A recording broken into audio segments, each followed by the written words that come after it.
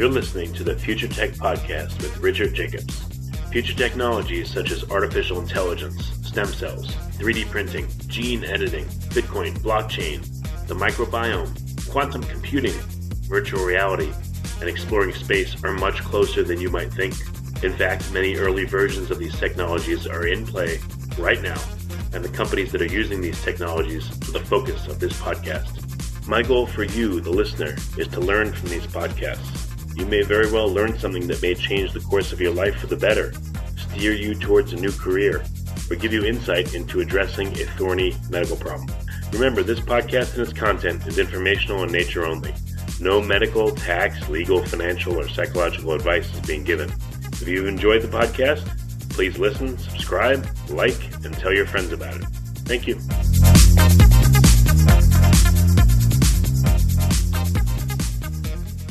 Hello, this is Richard Jacobs with the Future Tech and Future Tech Health podcast, and I have Tarun Wadhwa. He's the founder and CEO of Day One Insights, visiting instructor at Carnegie Mellon University College of Engineering. And we're going to be talking about designer babies and the ethical and policy implications of CRISPR-Cas9. So, Tarun, thanks for coming. How are you doing? Doing well. Good morning, Richard. It's a pleasure to be with you here today. Yeah, so tell me a little bit about CRISPR-Cas9, for people that don't know what it is or understand what it is. It's starting to appear in the news a lot, but what is it? Yeah, at its core, CRISPR is a technology that's based on systems that bacteria have used for millions of years to fight off viruses. And essentially what that involves is adapting a system that they use to edit a gene and basically remove certain portions of that code or insert other areas as well. So really what this is about is editing the code of life. And, to put it simply, what we're doing is we're turning life into software and we're making that programmable and editable. And as a result, what that leads to is the ability to change how organisms work, to make new organisms, to really alter the fundamental building blocks of life. And there are many, many questions as to what the possibilities are, what the risks are, what the dangers are, and we're at the very frontier of this. So what we're seeing is this fascinating innovation in bioscience and really the ability to control life in many ways that we've never had before as human beings. So are we at the point where CRISPR is powerful enough to have any ethical implications, or is it still going to be a while before we're at that juncture and we should start looking at it now? I've constantly been surprised at how fast we get there. CRISPR as a technology was, it's a bit unclear as to who exactly discovered it, who exactly invented, but let's just go ahead and say the technology was invented in 2013 by either MIT or UC Berkeley or a different scientific team. The point is that until 2013, this technology was really science fiction. After that point, I started following it soon after. I considered it sort of this fringe scientific experiment. I didn't really expect to see many developments come out of it. And I've been astounded at how fast the field is moving. So first, you saw early experiments with things like trying to make extramuscular beagles, or in China, trying to make pigs into micropigs.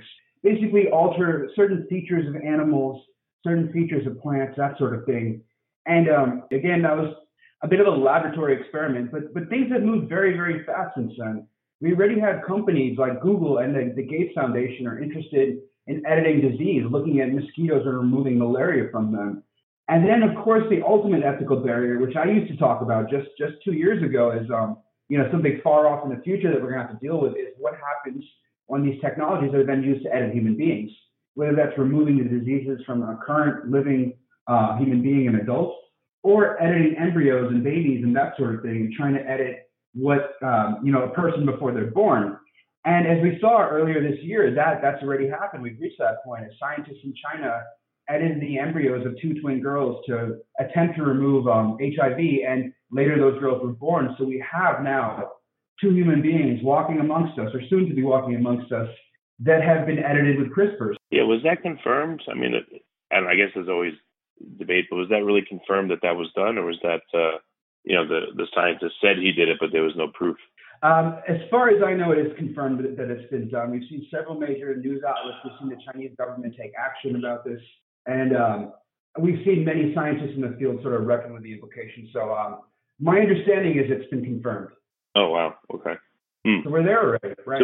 Something that would have seemed so far off in the past is now at our doorstep. That's the only experiment in the world, and he's the only scientist, that went rogue. I would be shocked to learn that other governments and countries aren't experimenting with similar things, perhaps not as haphazardly as that scientist in China was, but this is coming very soon. What do you think will be the first forays into, designing babies? Will it be trying to get rid of disease, or do you think it'll just skip over that, or simultaneously there'll be people trying to create, kids that have higher intelligence or better abilities at the same time as some are, trying to get rid of disease? So if we're talking in the next several years, I believe the vast majority of the effort is going to be focused on disease, because that's where the largest moral imperative to use this technology is. And that's also where a lot of the commercial interest is. If we can really break through and create cures for diseases that was not possible with prior technology, that's a major, major advancement for the field of science. So I believe there's a lot of genuine, legitimate interest in the disease portion, tackling different diseases, removing different diseases, editing, et cetera, creating new drugs, new therapeutics, all of those sorts of things. So in the next 5 years, that will be the vast majority of the focus. And what's interesting too is if you look at the polling data, Pew Research did a study on this.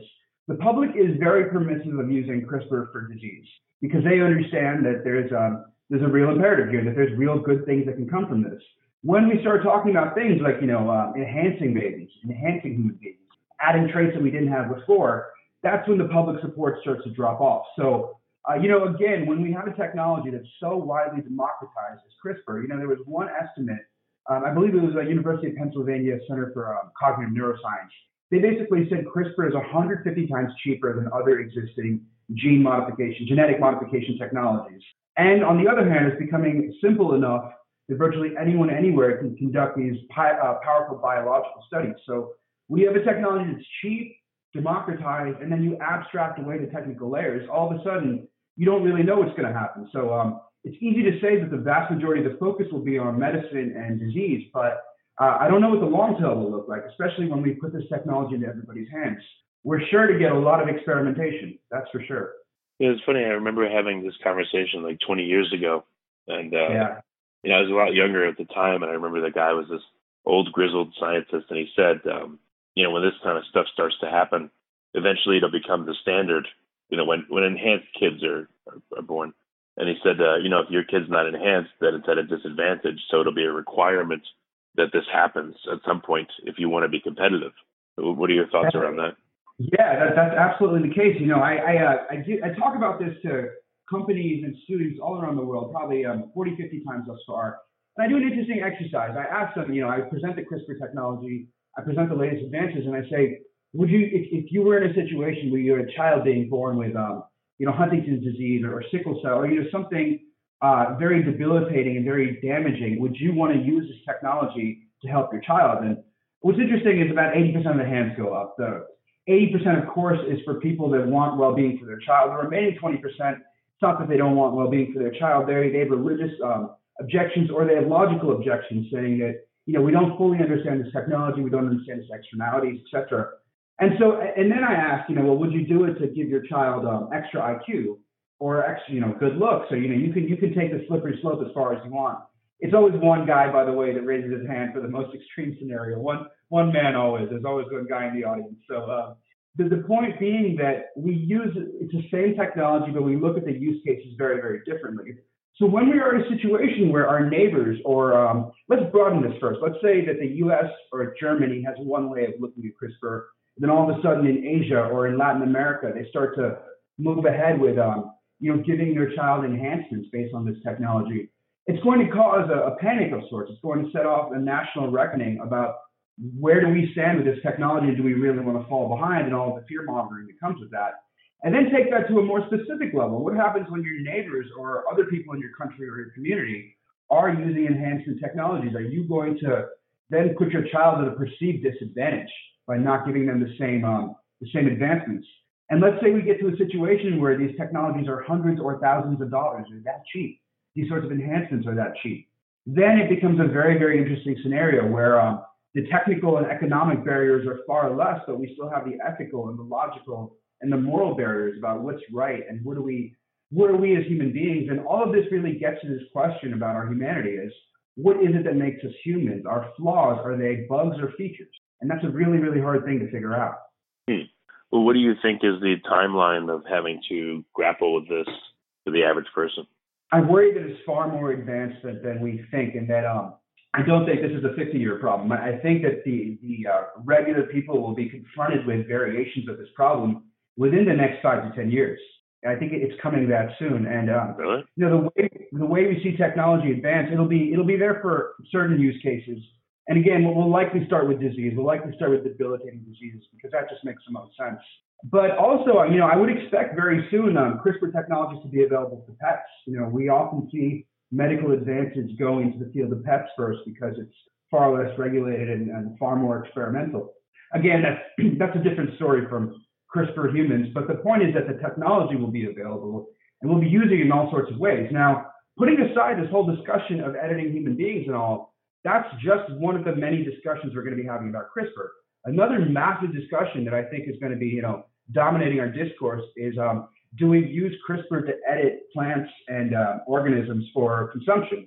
Basically, the GMO discussion, but in completely different flavors. So there's already scientists working on this, using CRISPR to remove certain flavors, certain types of attributes from plants to make them more resistant or to grow better in other places, that sort of thing. So that's going to be a whole other debate. And then, there's all sorts of other questions about is it ethical to create new life forms or to bring back extinct life forms, these sorts of things.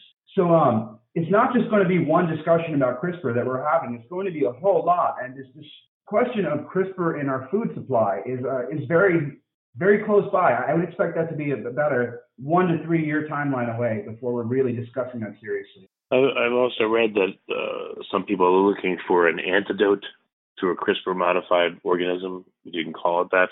Have you heard any talk of such a thing? I've seen the same headlines you have, but I don't quite know what to make of it at this point. The technology is so early, so experimental. What's interesting is that we don't even fully understand what we're removing, in that we have a limited understanding of where the genes are, what they are, what they express, and what they do. And based on that understanding that we have today, we're making actual modifications to life forms. So there's a lot of unknowns on either side. There's the unknown of how to respond to it. There's also the unknown of what we're doing.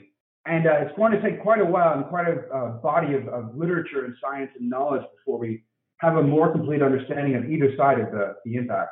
Yeah, from what I understand, there's not a one-to-one relationship between a gene and what it codes for. A gene can code for multiple things. So I think it's probably a huge mistake to do this because you have no clue about the other consequences. It may make it where it just doesn't work. It just creates such horrible side effects. But, there could be situations where the side effects or the consequences aren't observed immediately, and then they come out later and there's nothing you can do about it. But, I don't know. I don't know what's going to happen. This is a situation that we're dealing with across a whole spectrum of technologies. CRISPR is one of the most dramatic and serious examples of this, but we have very little understanding of the long-term consequences of the systems and tools that we're deploying to the world. We think we understand them, but they're based on limited backwards-looking knowledge and data. And really, we're breaking new ground left and right. So across a whole host of technologies, this is going to be the issue. How do we determine the long-term impact, the safe way to proceed, the barriers? And then, this is bigger question of what is good, what is healthy, what is normal, what is desirable? These seem like simple questions, but they're really not. Well, do you have any insight into how CRISPR is being used or will be used, or in your?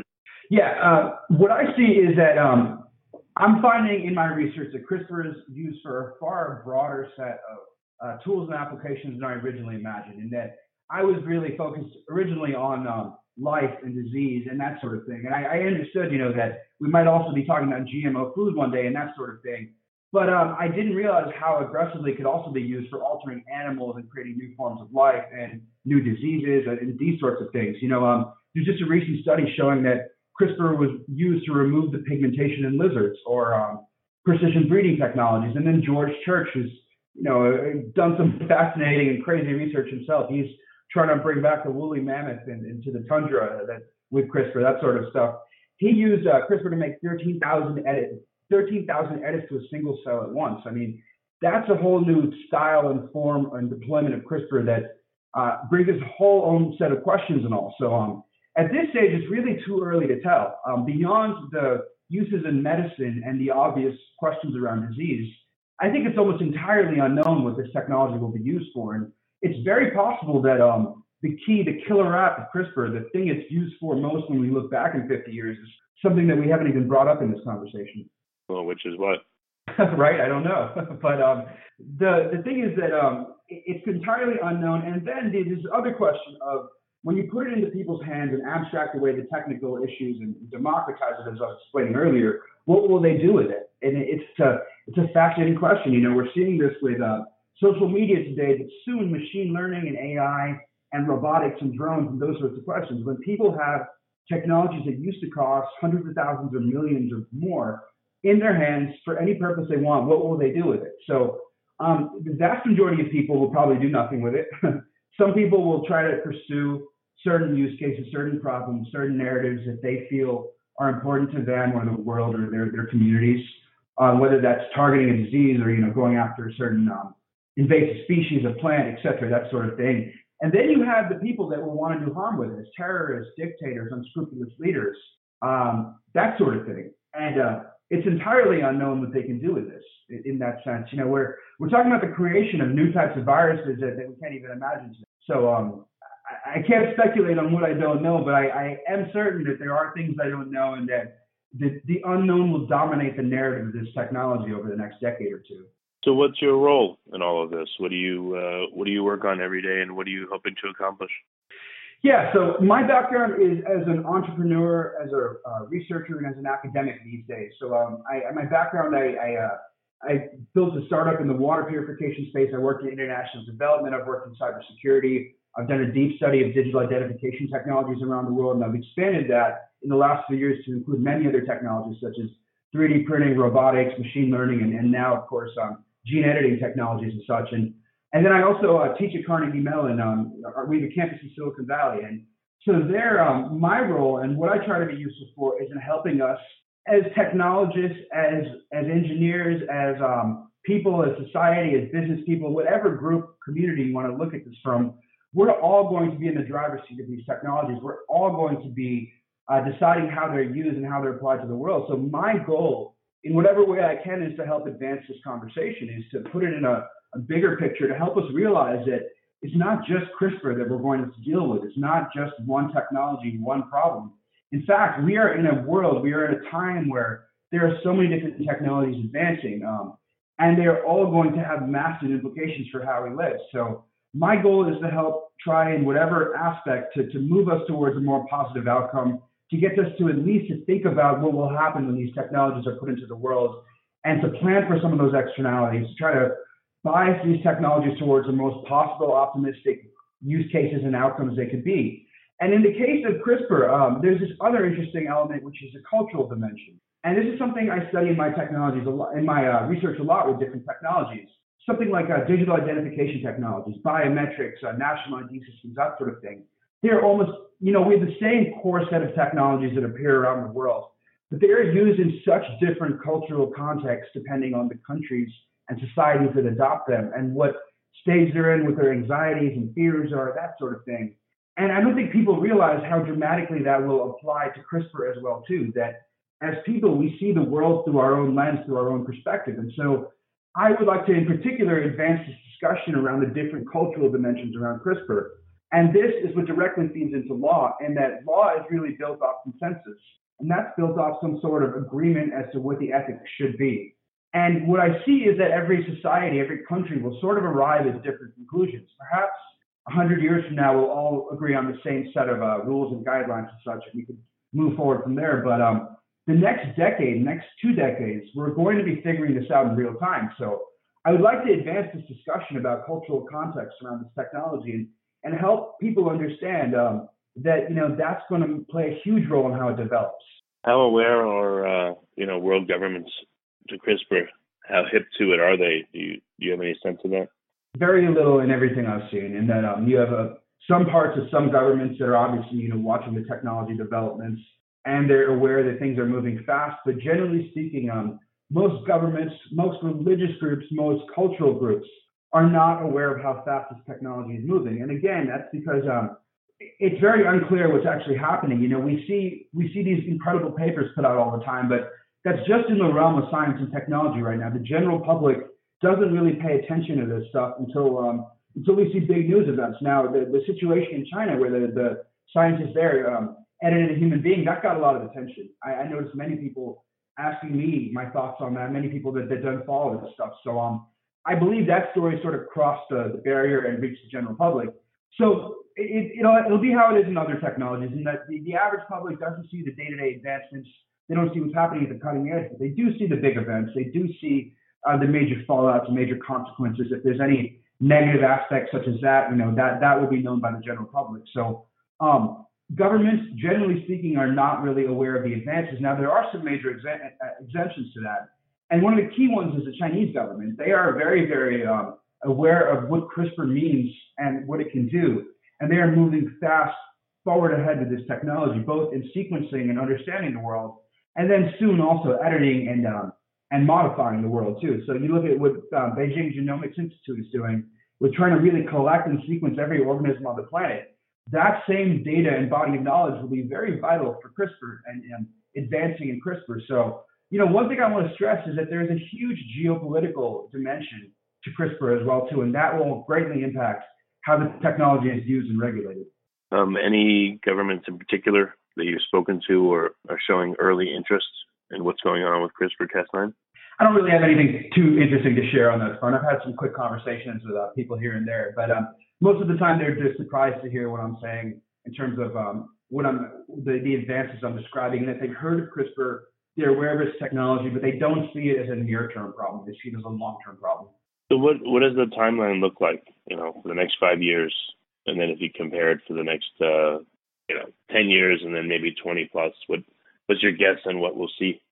The next 5 years, what I expect is a series of research, basically papers coming out, experiments done, talking about different diseases and the efficacy of CRISPR treatments for that. So we're already starting to see this with, I just saw a paper this morning about Alzheimer's and tackling that disease. And there was a study last week, MIT Tech Review had a story about using CRISPR for cancer T cells, that sort of thing. So what I expect over the next, let's say 3 years, is an intense interest in the medical aspects of CRISPR and what it can do for disease. I think that will be very much the focus.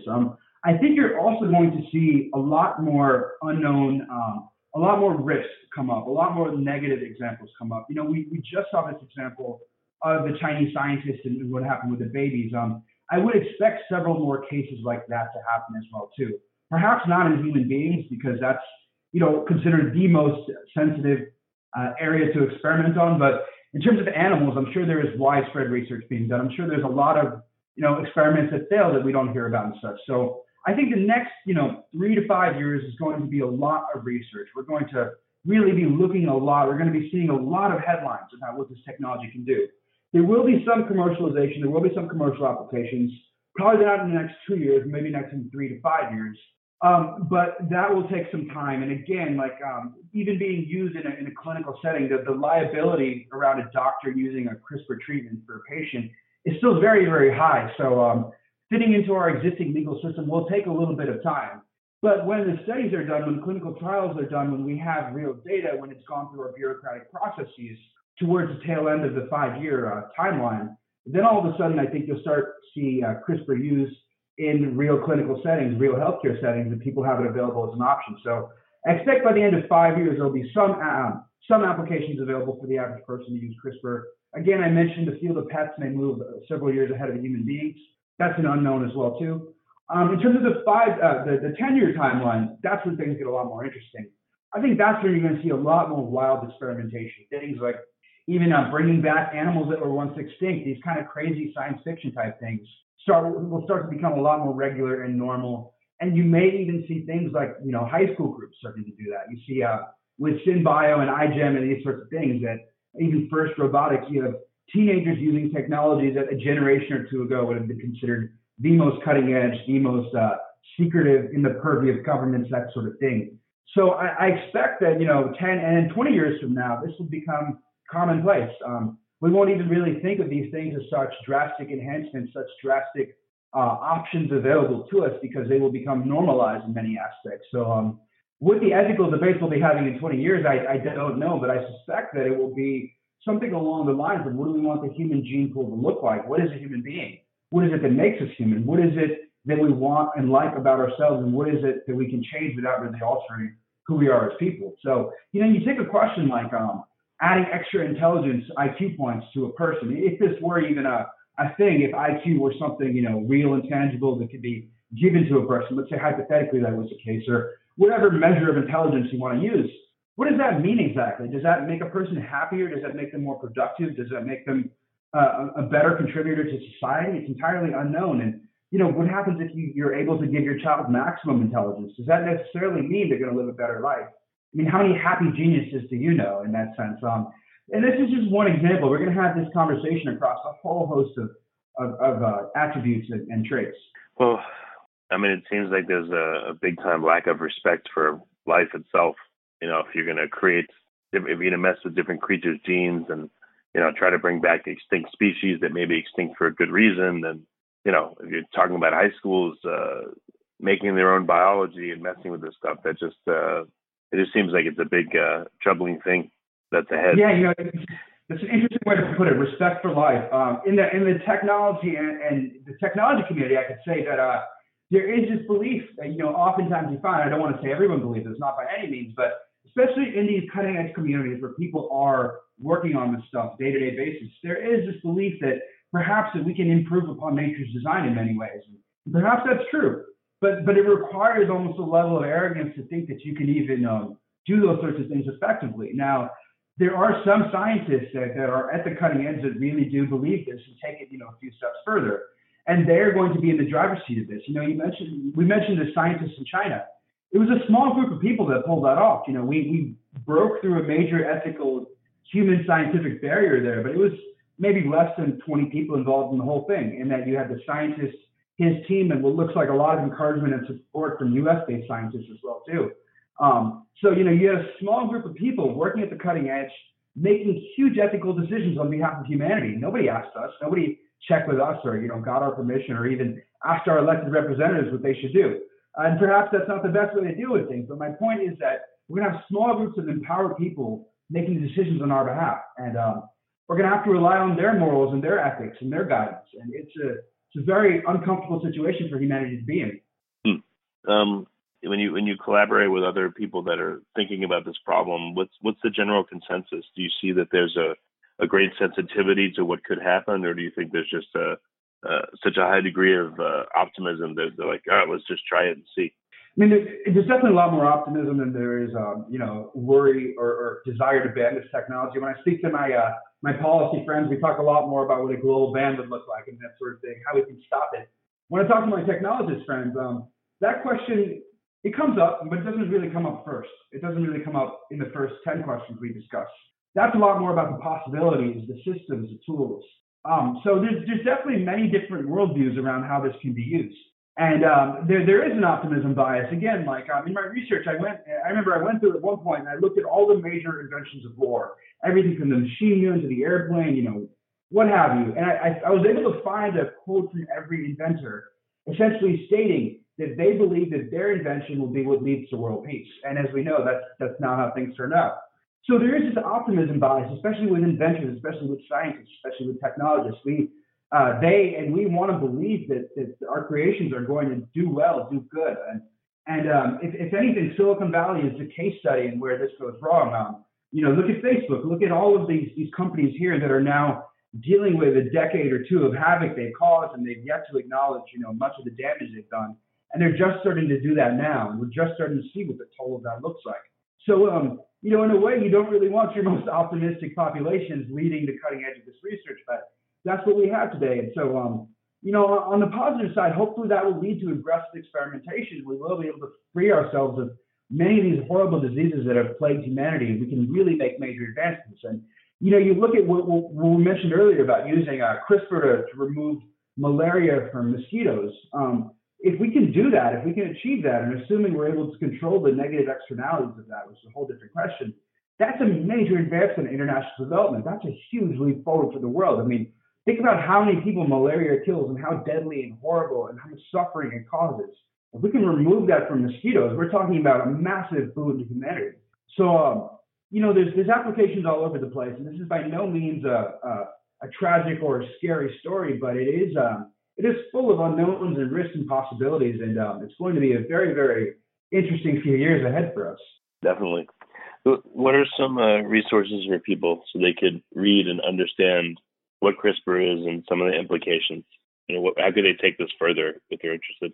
Sure. I would recommend just looking in general news sources and biasing yourself to the most highest credibility sources you could find. So, publications like Nature, especially in such a cutting edge, such a fast moving field, look for, raise your bar in terms of the credibility of the knowledge you read on this subject, because there is a lot of bad information out there. There is a lot of, the mass media in general kind of just regurgitates and repeats details and conclusions made by others. So, in a space such as this, where there's so much unknown, it's vital to look for high quality information sources and to move forward from those. So I don't have anything specific to point to, and it's so fast moving that whatever resources I could give you would be outdated next year by the time a future listener is checking out this podcast.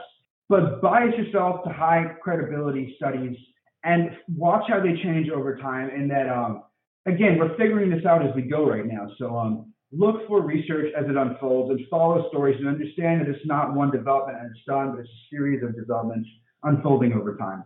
I wonder if anyone will name their child CRISPR. Like maybe George Churchill will adopt a baby and he'll name it CRISPR or something. Who knows? Right. I know he doesn't strike me as the adoption type. He's more the create your own baby type, in my opinion. Yeah, that's true. That's true. Well, very good, Tarun. I appreciate you coming. And then how can people learn more about you specifically and what you're working on and get in touch if they'd like to do that? My pleasure. Absolutely. The best place to reach me is my website, tharoonwadler.com, firstname.lastname.com. You can contact me there. You can email me there. I have all my writing posted there. I write for Forbes. I write for CNN Business and a couple other places. So all my writings are there. I also have many of my talks posted online too, around social, legal, ethical, security issues, international development, those sorts of things. So that's the best place to reach me. And I look forward to hearing from you there. Okay, Tarun. Thanks for coming. I really appreciate it. My pleasure. Thanks for having me on.